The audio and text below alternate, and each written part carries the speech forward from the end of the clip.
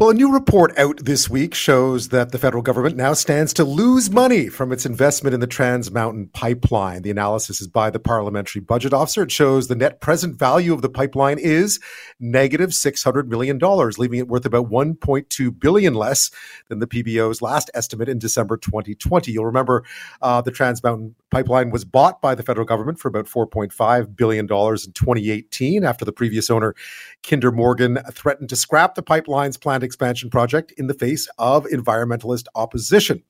Well, the existing 1,150 kilometer pipeline carries about 300,000 barrels of oil a day and is Canada's only pipeline moving oil from Alberta to the West Coast. Its expansion is really a twinning of the existing pipeline and would raise daily output to about 890,000 barrels per day. So the new financial analysis takes into account new developments, such as the budget overruns disclosed in February that peg the current costs of the expansion at $21.4 billion, a 70% increase from an earlier estimate of $12.6 billion. Well, to clear this all up and explain, joining me now is the Parliamentary Budget Officer, Yves Giroux. Thank you for your time tonight.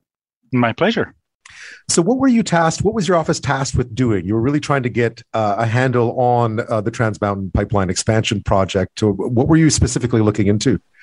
So we looked at the profitability of the pipeline. So we started looking at the project when the government initially purchased the pipeline, and I think it's in 2019, maybe even 2018.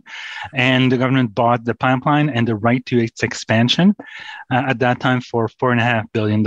And then it got the necessary authorizations to expand the pipeline, started work on it with construction costs initially tagged at a few $billion. They were subsequently revised up to $12 billion and recently revised again to $21 billion. So initially, when the government bought the pipeline, we looked at whether it made sense from purely an economic perspective, from a financial perspective, rather, because at the time, the government was heavily criticized for buying a pipeline, allegedly that was going against its green credentials. But the government said at the time, we will reinvest all of the profits into green initiatives. So the question arose, will that generate any profits? And we found that it was barely profitable. With the construction costs for the expansion, we revised our estimates, and very recently, earlier this week, we revised the estimates to look at the impact of the increased construction costs and whether the pipeline would be profitable under this new data that came to light. And we found that it's unlikely to be turning a profit when considering both the acquisition and construction costs and the expected stream of revenues over the next 40 years under a series of assumptions, which doesn't mean necessarily that when the government decides to finally sell the pipeline and its expansion, it won't get more than it paid for. It could well be that a private sector entity decides to pay slightly more than the government paid for the acquisition and construction costs. But based on our assumptions, we think it's unlikely to be the case. How much are we talking about here? What is the difference between those original estimates and what you've now come up with? So we estimate that there's about a $600 million gap between the construction costs and acquisition costs and the net present value of all these future revenues. So it's likely to be a loss overall of about $0.6 billion. But that assumes that the in-service date is as scheduled by the end of 2023, that construction costs do not continue to go up, and that the pipeline utilization rate is as per the assumptions that the Trans Mountain Pipeline Corporation has established. So if any of these parameters were to change, the profitability could go down or up if, for example, we find that in the end, construction costs ended up being lower than the $21 billion, which unfortunately is not very likely given the history so far. I was going to say, if past is prologue, at least for those first two elements, it looks like, that is what is driving up the cost of this project, right? The construction costs and the delays. Exactly. So if the past is any indication of the future, it's unlikely that we'll see construction costs going down. But you never know. There could be something, a breakthrough that makes it possible, or an in-service date that is advanced. Who knows? But we're not making any of these heroic assumptions.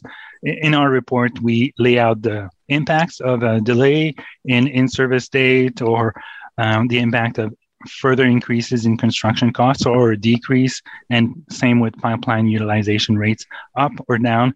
And we see that it has an impact, a material impact on the potential value of the overall operation. You also looked at what it might cost to halt the operation. What would that look like?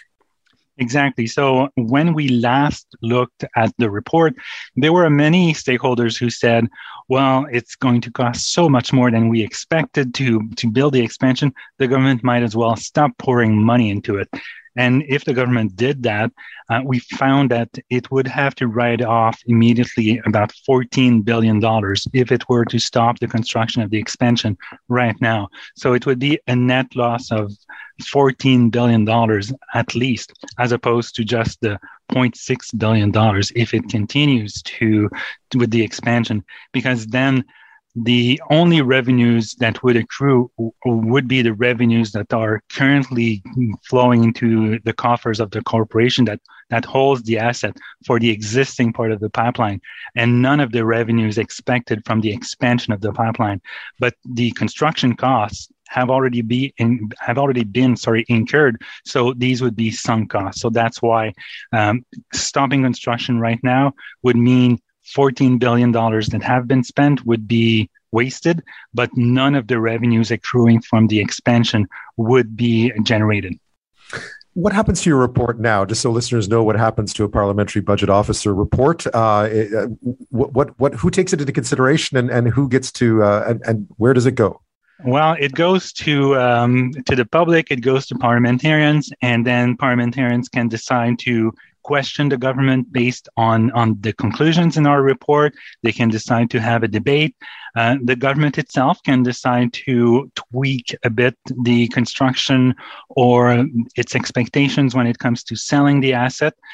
So it's now in the hands of parliamentarians and the general public to decide what to do, if anything, with this report.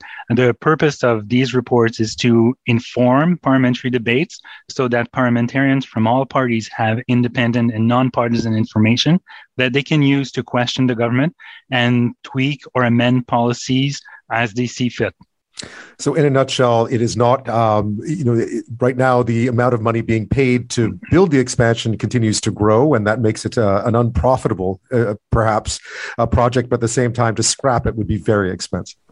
Yes. I should also add that what's not in the report is the fact that there are benefits that will accrue to the Canadian economy. For example, when Western Canadian Select sells at a discount, that's a loss to the economy. So if the construction of the pipeline ensures that Canadian oil can sell at a better price on the market, these are tremendous benefits for the Canadian economy. And not factored into that report, obviously. No, we looked only at the financials of the pipeline itself. Yves Giroux, thank you so much for your time and for going over the report with me. A pleasure.